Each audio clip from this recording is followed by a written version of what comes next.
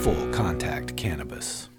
All right, this morning, folks, this is Harold Jarboe, aka the Old Hemp Farmer, and I'm sitting down with Mark Stepp of Uppercut Media of Los Angeles and Chad Wilson, and we're going to talk cannabis. Chad, how are you doing? Doing fine, Jarboe. Thank you for inviting me. Glad to be here this morning.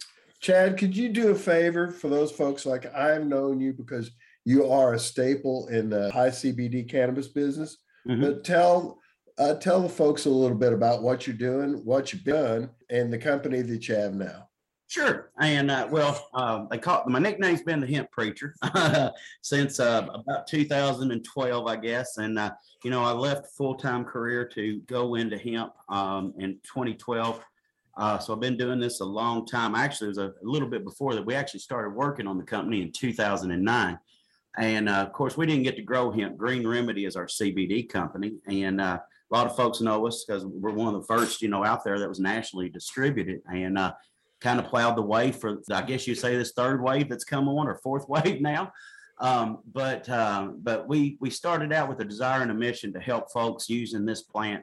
As you know, through our past, I was anti-hemp and anti-cannabis. So my journey has been quite strange and magnificent all at the same time. But it's funny, we started a Green Remedy CBD company and producing our own CBD products, just three little country boys. And then that grew into Sacred Seed Farm, which now hosts Modern Farm Concepts. I supply products to the hemp industry as a bulk distributor. And the real good news is this Saturday, we're opening up our alternative market called Hippie Joe's. That was really supposed to be a CBD dispensary, but laws in Kentucky, unfortunately, Jarboe, aren't as free as what they are in Tennessee. Amen. We still got a lot of reefer madness going on around here. Yeah. You didn't go into it too much, but I think it would be nice if you could go into how much on the earlier part of high CBD cannabis Kentucky played. Oh, geez. That's the sad part about all of this. Kentucky was a leader. We were leading the way for folks in CBD production and hemp all around. But it's really sad that bureaucrats and reefer madness has put Kentucky in the backside of hemp now. At least that's the way I feel. But at the beginning of it all, with guys like, Craig Lee, one of my mentors, and of course the Hickey fellas and the Graves, and thank goodness for Woody Harrelson coming down here and planting a seed back in the early, 91. It was the home of it. It was the start of it. And to see the shape that we're in now with hemp farmers, it's kind of sad and a little bit disappointing. And I'm very disappointed in our bureaucratic rulers. You started doing CBD, then you went into trying to be vertical.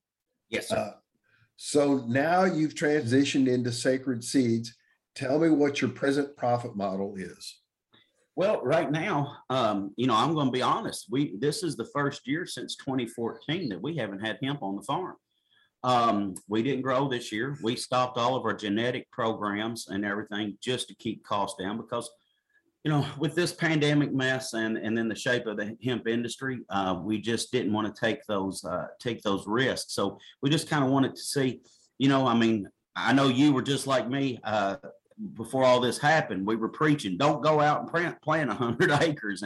And unfortunately, a little bit of greed and what farmers do best, and that's working ourselves out of profits because we figure our stuff out so good. And then we think we got to plant 1 million acres to get ahead of everybody. And that just ain't the case. We've overproduced and we've hurt the industry, and now we're paying the price for it. So we're looking and hoping for market correction, over the next year. And I believe we'll see some next year with a lot of this bad crop disappearing and that moldy hemp in barns getting gone. And, they just need to realize it's compost and put it back on their field, turn it in the ground, and let's get this thing right. But we unfortunately this year we did a lot of vegetables and flowers. I'll be honest, Jarboe, I don't ever want to grow vegetables again. That's a whole lot of hard work that I'm here to tell you. I had that fantasy small farmer vision and dream, I guess, and And unfortunately, in our area, people just don't care for the organic like we do. And so it's been hard, but we're making, we're going to open these stores up. Hemp's going to come back. We're going to get back into supplying those starter plugs and all those different stuff. And we'll be back in, right back and rolling. We just need a little break. And I think hemp needed a year to breathe. Well, could we nominate Chad to be the president of the hemp industry? Because in the last 2 minutes, he's explained exactly the state of the entire country. Guys, I don't know. I used to go up and speak at the Indiana Hemp at the horticulture days every year. And the last year that I went, 2019, I guess I can't even recall. I'm so messed up with all this. It was a really an eye opener. First guy up there on the scene was talking about telling farmers in 2019 that they was going to make $80,000-$90,000 an acre. Well, I get up there and first thing, and the head of the event says putting into that. So I get up on the stage and I start hooping, who's going to get rich? Hoo. And everybody, whole crowd's going. And then all of a sudden I holler out, bullshit. And I told them it wasn't true. Usually after an event, I'd have 15 or 20 people that would come and want to talk to me. Not a single person, because I was speaking the truth at that event. Not a single person wanted to talk to me after that event. But what I predicted came to pass. I've been in this a while. I've watched the industry and I still watch, just like you guys do. There's still a massive amount of opportunity, but you got to be smart. And the biggest thing is you got to know who you're working with, because there's a no skin in the game. Brokers are hurting the industry. People with no skin in the game. But guys, can I say this? Yeah. Companies, and this might be popular and it might be unpopular, but I got to say it because Jarbo, I always say what I mean. And but a farmer that's selling his hemp for 75 cents to $1 a pound, you're making somebody a billionaire, and they're getting rich off of your pain and your hurt because you ain't producing that for no 75 cents a pound. I tell farmers the only way you're going to end this is burn that crop before you sell it to them for 75 cents a pound. Don't let somebody else tell you what to do on your farm and set the market for it, because you can't even produce that and you're at a losing end. Well, the thing about it is, how many of these people really are farmers? You do not have to explain, and I'm sorry, this is going to piss off a lot of people, to a real farmer over supply. Absolutely. You don't have a soybean farmer seeing that for 2 years running, there has been a surplus of soybeans, going to go out next spring and plant friggin' soybeans. Plants corn, don't he? Yeah. Well, the thing about it is, or I've actually had farmers tell me if prices got bad, they would let their land lie fallow. I mean, it's just like, I'd rather go fishing than lose $175 an acre. Absolutely. Yeah. So part of this is full contact cannabis. And one of the things that really has bothered me about all my brothers and sisters in cannabis that are supposedly trying to enlighten the masses is that we've never done a real analytic on how we got into this position in the first place. And that's what really has pissed me off. Yeah, and your benchmarks are all over the place. Your different benchmark companies, they're just all over the place. Well, we have an industry. Most agricultural industries are not controlled by projected sales. It's what the sales were last year. That's how they make their decisions. This industry has been guided by people who go out and say about projected sales. Like my favorite one was 2025, $20 billion industry. So every man, woman, and child in North America is going to do what? Friggin' 50 grams of cannabinoids a year. I mean, it's crazy. Yeah. How much though are the people like that run these expos guilty? And you got an opportunity to kind of plead guilty too. Were you part of the problem initially? I don't think so, because I think. You made it sound. I've seen you at these things. You did in the early years make it seem pretty damn cool. Yeah. Oh yeah. And it was cool. And it was, but even me, the most, I don't know if you know this, the most hemp that I've ever planted was my first year was 12 acres. And then after that, I was like, we don't need this. So 4 acres was all I planted. And so for somebody, and that's what I always preached was, guys, don't go get in it with greed and try to plant 30, 40, 100 acres. Start out with a half acre, an acre, let us build this industry slow, spread the love around so everybody can get in on this.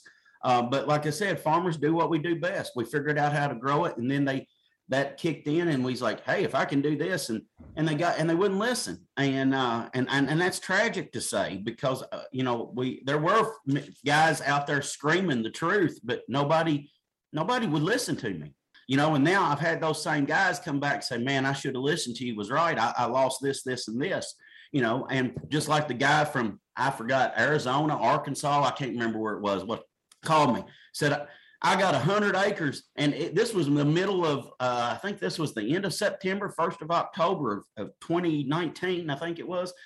Called me, said, I got 100 acres and I don't know how I'm going to get it harvested. And I was like, dude, you should have had that plan before you even put the seed in the ground. So you just had a lot of silly mistakes. And guys, Mark, and Harold, I can't call it nothing more than what it is. And it was greed. Let's try to find out who the culprits were. Yep. And I've got my two prime suspects are, one, the HIA, the Hemp Industry Association, mm-hmm. and the individuals who make money off of expos. And then the big thing I see was, and I'm sure you guys seen it, seed dealers.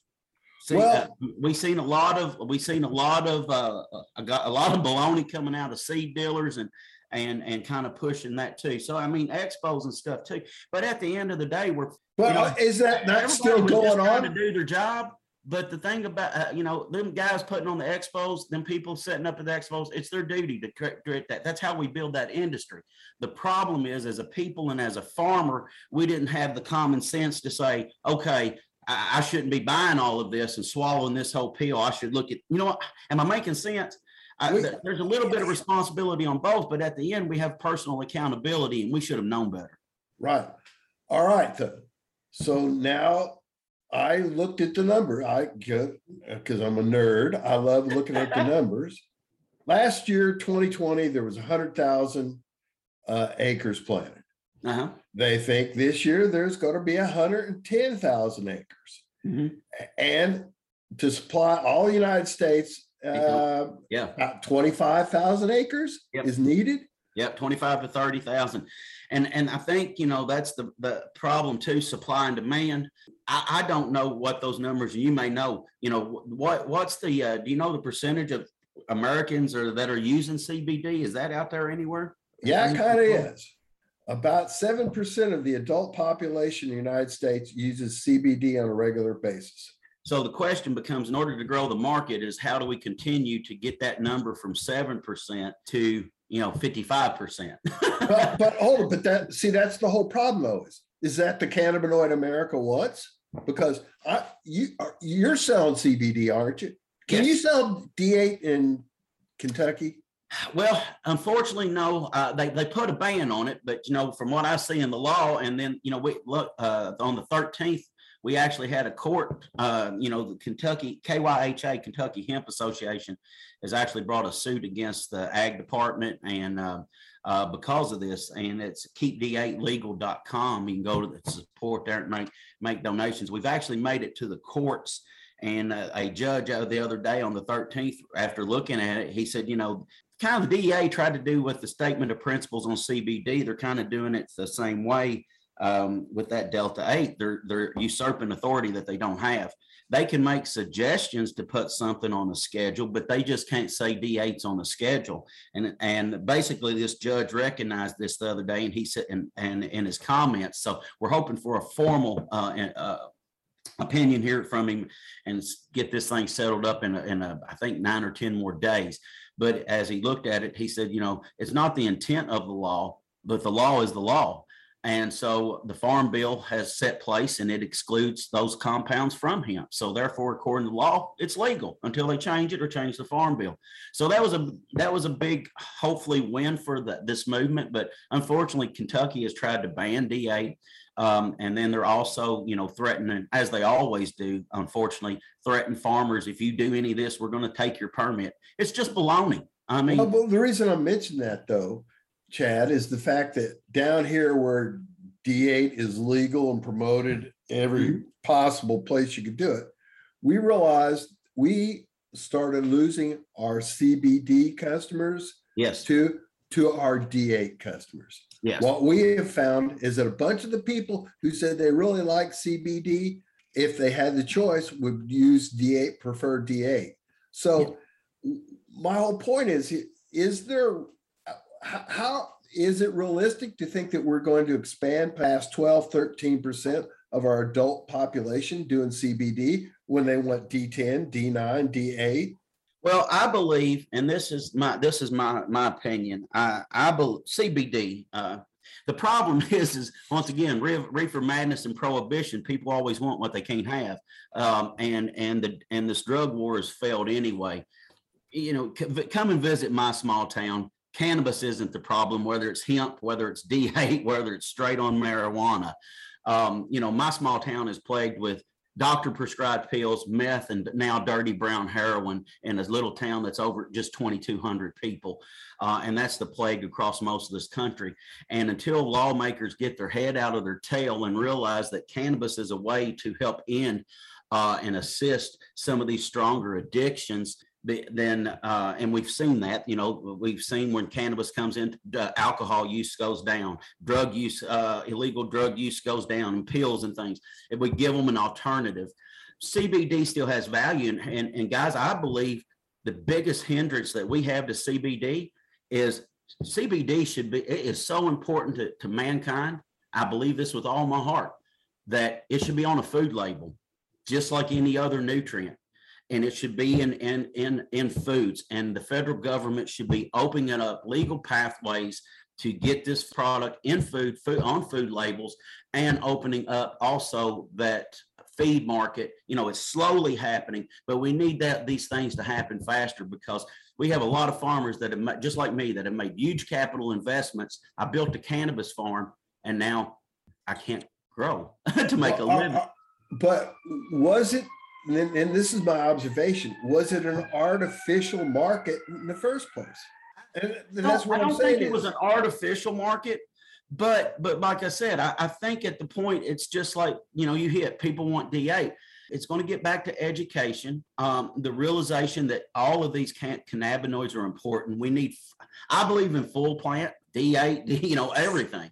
Yeah, I'm a full plant guy. I believe that's the way this thing's going to be. I think the D8 will be a fad for a while, especially until legal marijuana. Whoa! You get pushback on that. Where did you get that idea? That's going to be a fad. Yeah.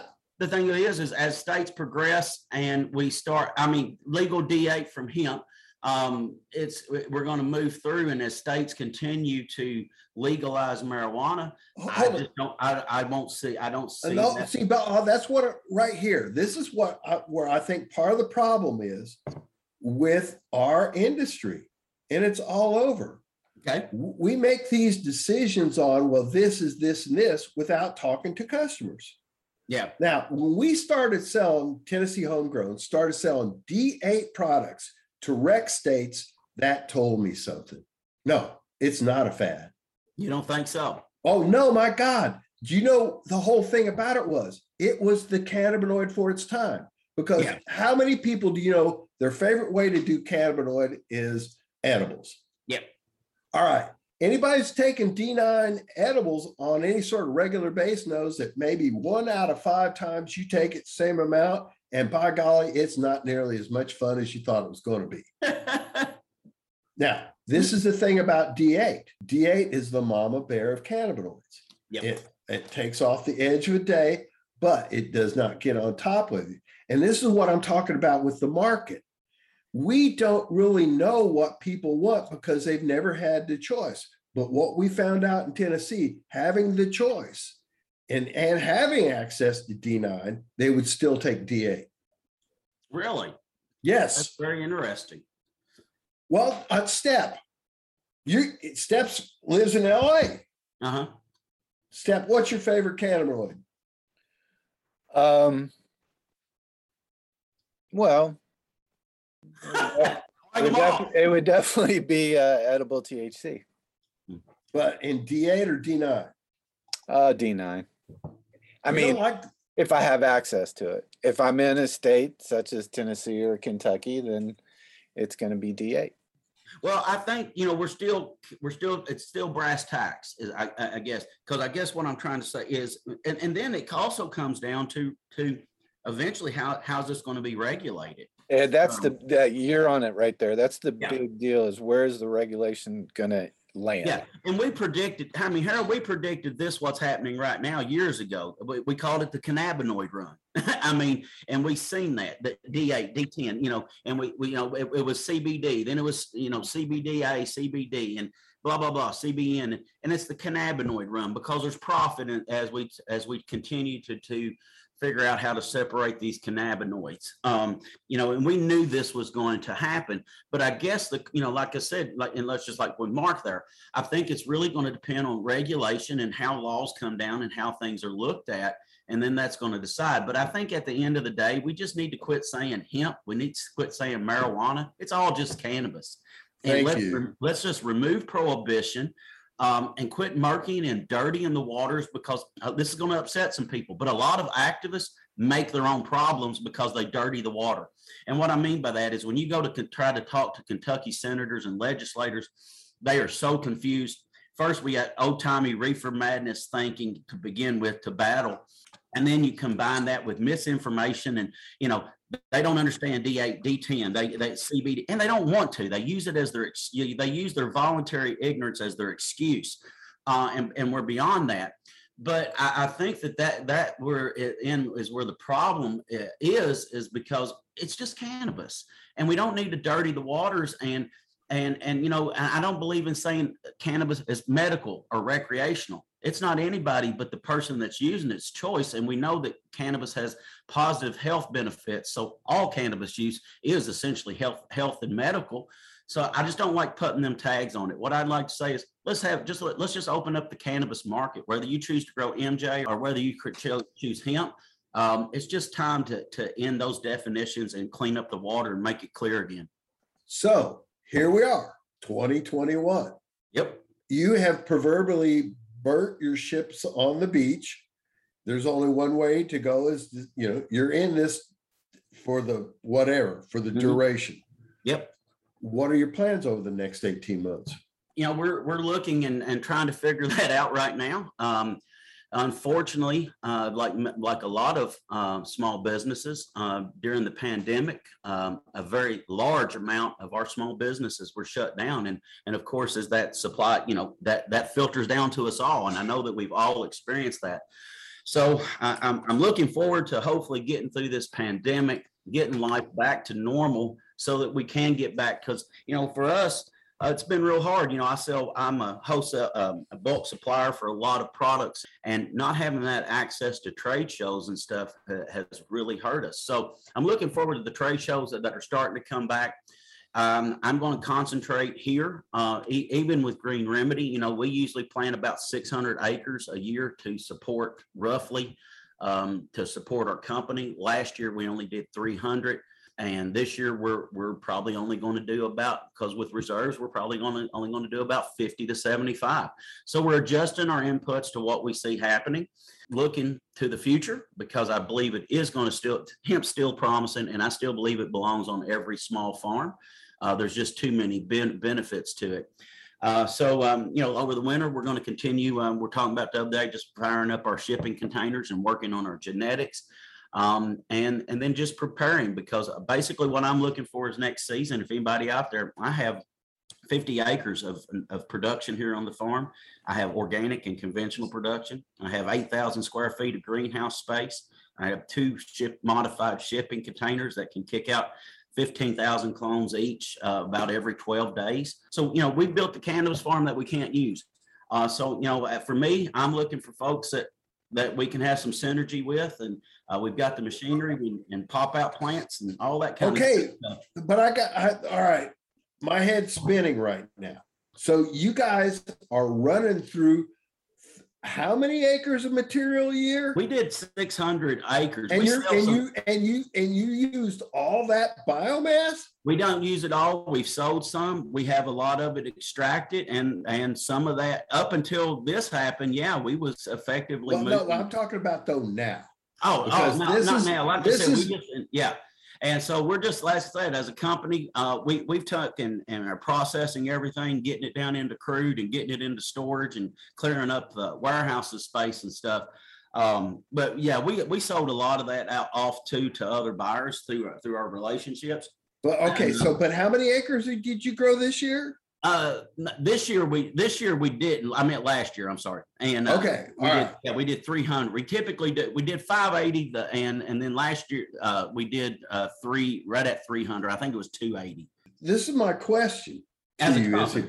Yeah, but this is the part I don't understand, where I'm trying to figure out the new profit model, because this is the whole point about this whole damn show, is a realistic way for how cannabis professionals make their money, make their decisions, and plan for this stuff.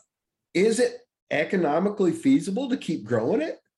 Well, I mean, I don't understand. Is it because you guys really love the plant, or you're not getting the quality? Because with all this excess material out there, it seems like it would behoove your profit model just to buy pre-existing biomass. Let me tell you why we did it this way. When we first got in the industry, as you know, we were one of the first out there. And our problem that we seen is, and being in the first, is we couldn't get the quality that we desired. We couldn't get what we needed at the beginning, and so we found ourselves depending on others, and then we couldn't get stuff. So that's when, as a company, we said, hey, we got to keep this streamlined, and that's when we started doing everything totally in house. The thing about it just works for us. You know, our main facility is in Louisville.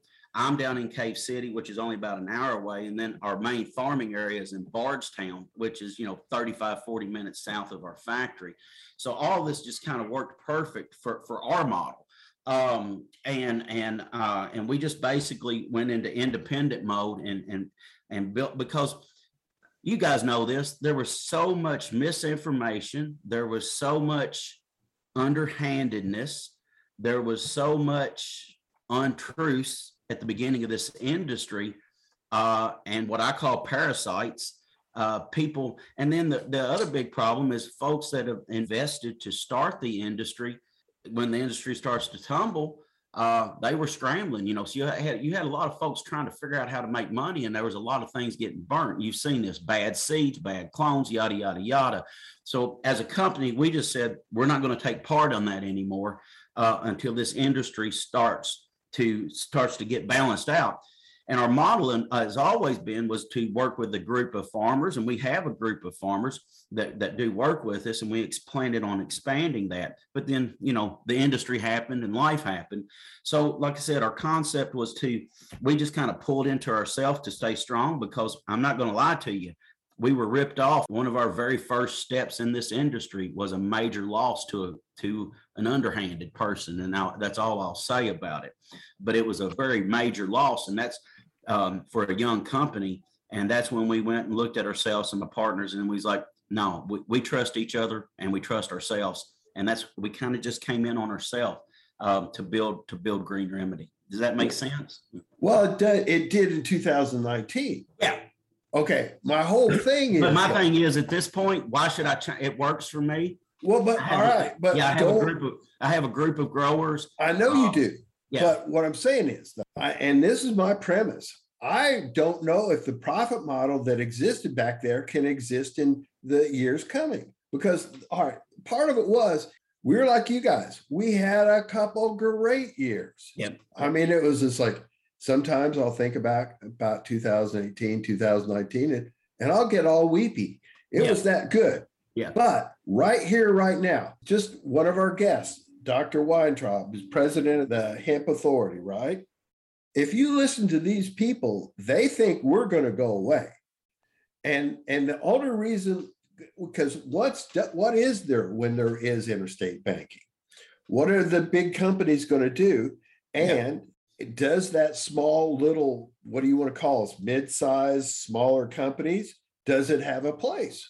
Well, small always has a place because the quality and the care and the love of the product, I think, shows through the product and through the company and through product production itself. There are going to be some challenging times. I mean, you guys, me and you've talked, we've got 4, and this is sad, but it's happening. So we got to face the reality of it. My understanding is we have 4 over $70 million facilities coming into Kentucky and Southern Indiana that are owned by foreign, mostly the Chinese, is my understanding, Chinese nutraceutical companies. So, with that, and those big facilities are saying they can process, 10,000 pounds or whatever a day, that number is. We are going to see a change in the industry, but I still think craft can exist. I still think small has a hold, can grab a foothold in that market. But those are the challenges that's coming up. But is that good or bad? I don't know yet, because that opportunity is going to open up doors for Kentucky farmers. But my thing is we can't grow this crop for $2.50 a pound. I mean, well, no, but hold it. That's my point, though. Yeah. Why does the cannabis industry forego what happened to wheat, corn, and soybeans? Because right now, I mean, let's face it, just farming in general, if you're a row cropper, it's a tough time. Absolutely. It is okay. So why do we get insulated from that? Because we grow cannabis? I don't think that we will. That's what I'm saying is, if it comes in here and large corporations come in, they're going to do 2 things. One, big agro farms. And the second thing, they will go and pick and choose small boutique companies and buy them. They'll buy them out. There's going to be a buyout. But what I'm saying is they will have the pockets to, and it's like, I'm just being honest about Tennessee homegrown. We don't know how much of a future we have. Yeah. And we're the same way. I mean, we know that. I mean, but the thing about it is I do still believe there's always going to be unique craft, because there are sections of the population that are devoted to you and the craft that we do and don't want to buy from the big. And then, of course, there is going to be those, and we've already seen it in some, the buyouts, and they choose who they want. So there's that also. But I'm like you, I don't know. I think we're still at a point, like I said, just coming out, starting to pull out of this pandemic and trying to get life a little bit and trying to get life back to normal. I think only time is going to tell, but I agree 100%. There's going to be some buyouts. There will be some that make it. The big thing is, I think for craft right now is setting your foot in and that you are craft, that you are special. And then and I think it's also really important for small, especially small cannabis companies. You got to come in and be a part of your community. And that way you can get brand loyalty within your community and within a region. We don't have to control the whole world in this. We just have to make a living and keep our company alive. So if we can be strong within a section or a region and secure that region, that gives us income. And then that also does set it up to where we can gain some attention for or your company or anybody's company, or these big guys that do see us, because that is going to be a reality. There will be a buyout. Can I ask you, it's going to be an ag question. Okay. One of the debates that I've had with people, industry professionals from wherever, in America, we love the economy of scale. Mm-hmm. What in your mind is an optimum size grow? Let's say if you want really high end flower, mm-hmm. How big of a grow would you do? I think, and this is going to be unpopular some too, but it's almost like we need, like they did in tobacco, a half acre, a quarter acre, whatever. The thing is farmers have to realize if we can balance this, get this industry balanced back out, supply and demand and grow, you don't have to plant those. If we're looking at craft and we can open up this market where I can sell my floral or I can make products. One of the things that we have observed, everybody, is that the large companies that have tried to come in, and Canada is the poster child. Yeah. I mean, we've heard of 1 million square foot greenhouses. Yeah, just ridiculous. Well, that got hit. Yeah. They got hit by a pathogen, and within 96 hours, they had basically a couple $1 million worth of cannabis die. Yeah. So down here is everybody's trying to feel their way around, and you've been growing this for a long time. Yes, sir. Do you get to grow? I mean, I know that although you can't you can still grow for flour in Kentucky as long as you export it, right? Yes, you can still you can export it out. Out there seeing that, like, I have 300 acres. Like, to me, the most acres, and that was the first couple of years that I had everything to do with, was 50, 60 acres. Yeah. And that was scary. It's a chore. So when you're doing this, because this is, I know we've been chewing on this a while, but this is the other question. We got these people from Texas and all these other people who are now into this doing big.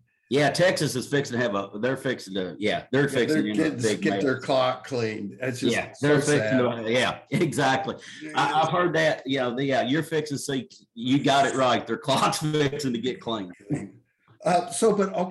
So what was the logistical nightmares when you were doing 300 acres? Well, our big thing is we went into it slow and planned. Workforce is always a challenge, a good workforce. And then just the initial trying to figure it all out and that on that scale. Equipments and wagons and getting it from point A to point B, and then storing it properly to get it in, but so it don't mold or mildew, and basically everything that the small farmer that we dealt with as we were figuring this out in the beginning, multiply that by 100. But there was just the logistical challenges of workforce getting in, working through the weather, getting it in before, and getting it hung and dried and shut down and properly stored. But like I said, just magnified it 100 times. Why don't you think this is talked about more? Because it's the truth and the reality of the industry, and it. The logistics, one of those things, because I get asked to speak. And they go, well, what, what should I do and whatever. And if you say, well, it's the logistics, and you start going into it, their eyes roll back in their friggin' head. Yeah. Well, everybody, especially when they first come in new to this plant, and we've seen it, you get all sparkly at it, whether it's hemp or marijuana, MJ, cannabis in general. It's easy to get green glazed with the eyes. And you see that a lot, just wanting to grow it. And there's nothing wrong with that. It's an exciting plant with a very bright future. I believe that with all my heart across many applications. We got caught up on the CBD and the cannabinoid train, food, fuel, and fiber. I'm still excited about fiber. I'm still excited about biofuels. There's just so much possibility with this plant, but we just put too much of a focus on CBD, and then everybody thought they was going to get rich quick, and that just didn't happen. Okay, but irregardless of you doing fiber, seed oil, whatever, to me, and my observations going on farms, the thing where most cannabis businesses failed, especially ones that were trying to be vertical, was the logistics. Yeah, it was if you heard the horror stories I have of literally $50, $60, $100,000 worth of hemp going bad because they didn't have it's just like I said earlier. But why is not the industry addressing this more? Well, we can't deny the facts too. Our industry is a mess. We got there. HIA, and this might be popular and it might be unpopular, but HIA has turned into something that it should have never been. And it seems like to me, it's just a group of people pushing their own interest instead of pushing the industry now. That may upset a few, but it's just what I see. And because I'm no longer a part of the HIA, because I believe that I'm KYHA, Kentucky Hemp Industry, and the Kentucky Hemp Farmers Association. The thing is everybody gets glazy eyes with this, and just like you got to, before you plant your first seed, you got to have that logistics worked out all the way from beginning to harvest to end, and that's where we failed. We didn't teach these young farmers that the logistics was more important than getting the seed in the ground, because our message was always plant the seed, and that was a great message for the time, but we should have said plant the seed with some thought. and that's where we got. That's where, and I guess I could be a part of that, because I was good on the hemp train there, on the hemp hype. But my thing is I could get you excited about it, but I would also sit down and if you take the time and talk to me, I'll talk to you about the hard truths of the plant too. We wanted to educate and get people fired up, but I would also talk about the realities of it. And it's just sad that people got so caught up in the like I said, the cannabinoid chase and the money chase of that they just didn't listen to some old timers. And I think that's part of the reason why we got here as well. But I think there's a way out of this. I think through if we could get some of our government to help us. The Farm Bill helped us grow this plant, and then it almost seemed like the federal government just said, whatever. And we've been battling the whole way. Every time we turn around, the DEA this, FDA this. We can't seem to get a clear path from our government leaders how to move this promising industry forward without a lot of struggle. And we're still battling with a lot of the same stuff as when we started. And that's what's unfortunate and sad. Step, you got any questions? The government does move slowly. I'm curious as to looking forward, what these big companies, if they're processing 10,000 pounds a day, what are they going to do with it? Yeah, and I think you're going to have a problem. I think a lot of them, and this is just me talking, and from what I feel, we're seeing a lot of this coming in. It's Chinese companies. And let's just face it, we've seen this in the beginning. Chinese CBD coming in. Remember, hit the California coast. It was tainted with lead. I don't know if y'all remember that. Oh, the metals? Yeah, the heavy metals and stuff. People aren't going to want it from China. So what do? You go to America, you build a plant. You're already an international nutraceutical company. So now you're peddling American-grown hemp through a Chinese company to the world. That's what I believe they're doing. Do you think the majority of it would be exported, or do you think it would stay domestic? And this is just my feeling. I believe they're really going to, they're going to do both, I'm sure, but I believe a lot of it's going to hit the international market. I would agree with you there. I feel like they're just coming here to farm. Because if you say I'm going to buy American processed CBD or Chinese processed CBD, which one are you going to buy? Right. I don't know. I guess it depends on how you look at it, but are they using us? Are they helping our farmers? I don't know. I guess we'll see, huh?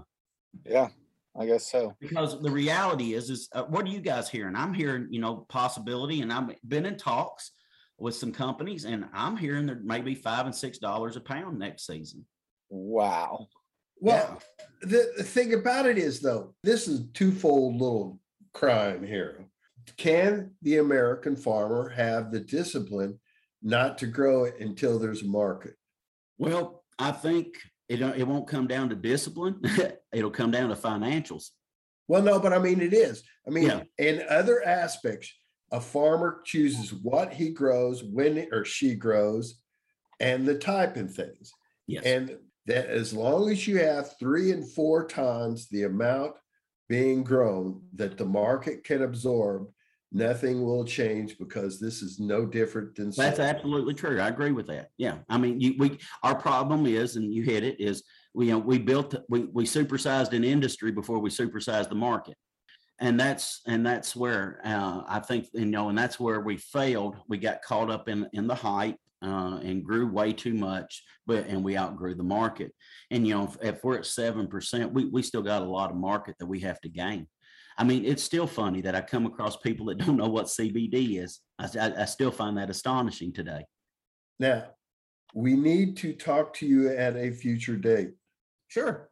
Well, because like I said, there's probably not too much more of a dynamic industry than the cannabis industry is right here, right now.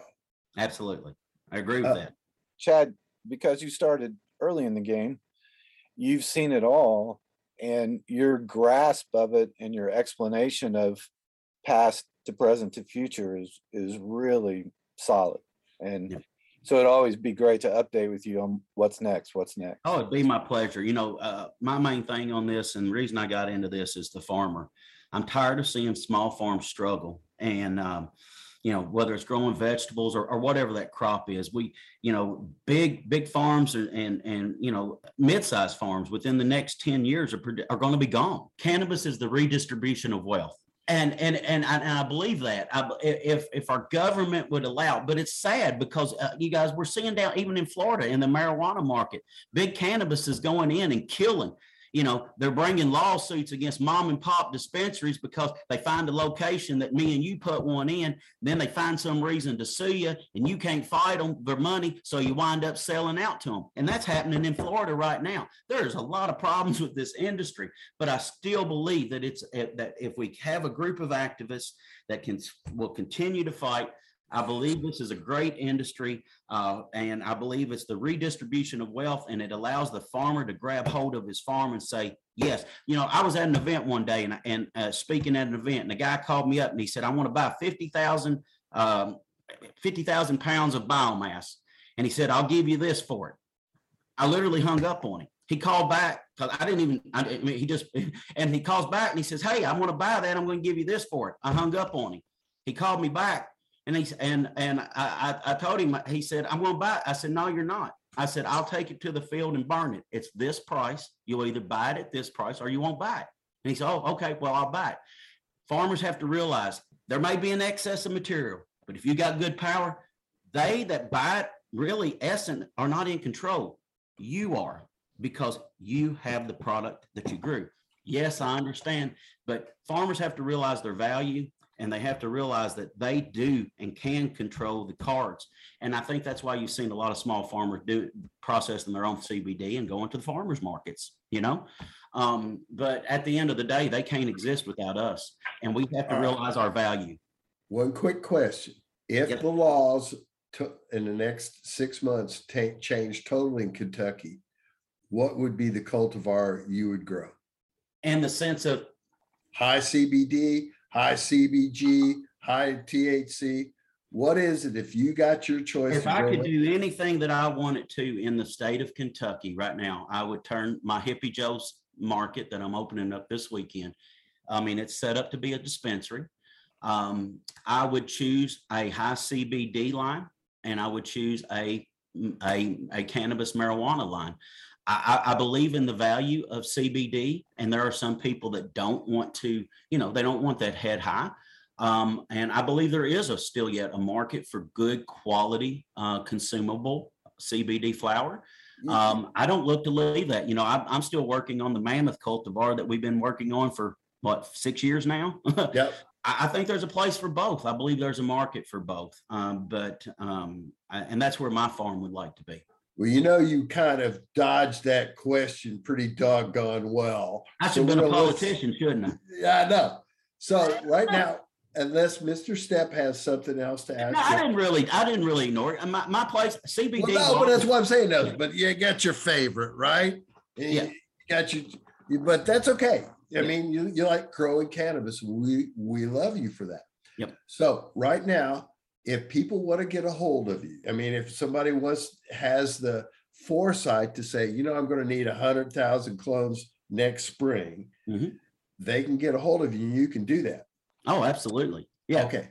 Yeah. All right. So what I can do clones, I can do seeded trays, I can do whatever.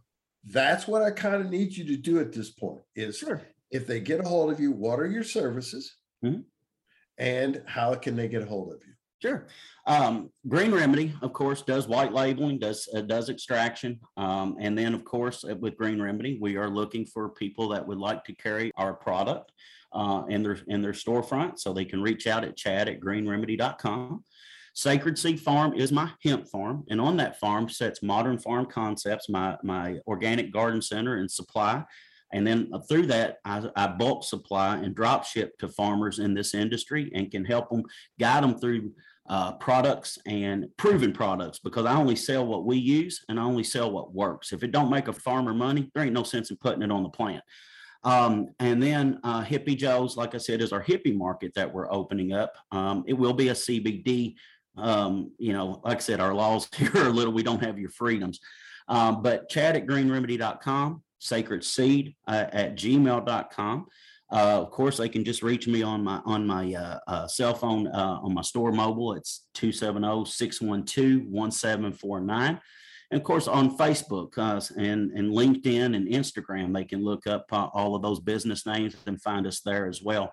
but love to help farmers and would love to be a point that, my thing is this, you got to lead these young farmers, because there's still going to be farmers getting this. We got to lead them out on the right foot.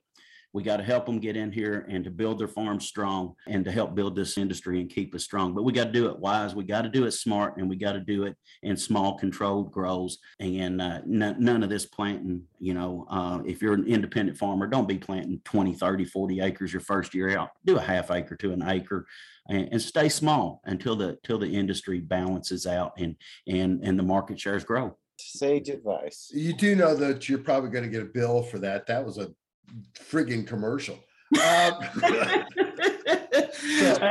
So we have been blessed to have Chad Wilson of Green Remedy and Sacred Seeds as a guest today. As always, we have Mark Stepp, we have Harold Jarbo, aka the Old Hemp Farmer, and this podcast, Full Contact Cannabis, a podcast is sponsored by Tennessee Homegrown, and we'd love for you to check out our products. As always, hemp puppies and hemp dogs, keep one eye on the weather and the other eye on the market. Full Contact Cannabis is a Tennessee Homegrown and Uppercut Media production. You can find Tennessee Homegrown on Facebook, LinkedIn, and Twitter. Visit our website, tnhomegrown.com, for more background and information covered in our podcast. Full Contact Cannabis is created by Jarbo, the Old Hemp Farmer. Post-production services provided by Uppercut Media and can be reached at uppercutmedia.com.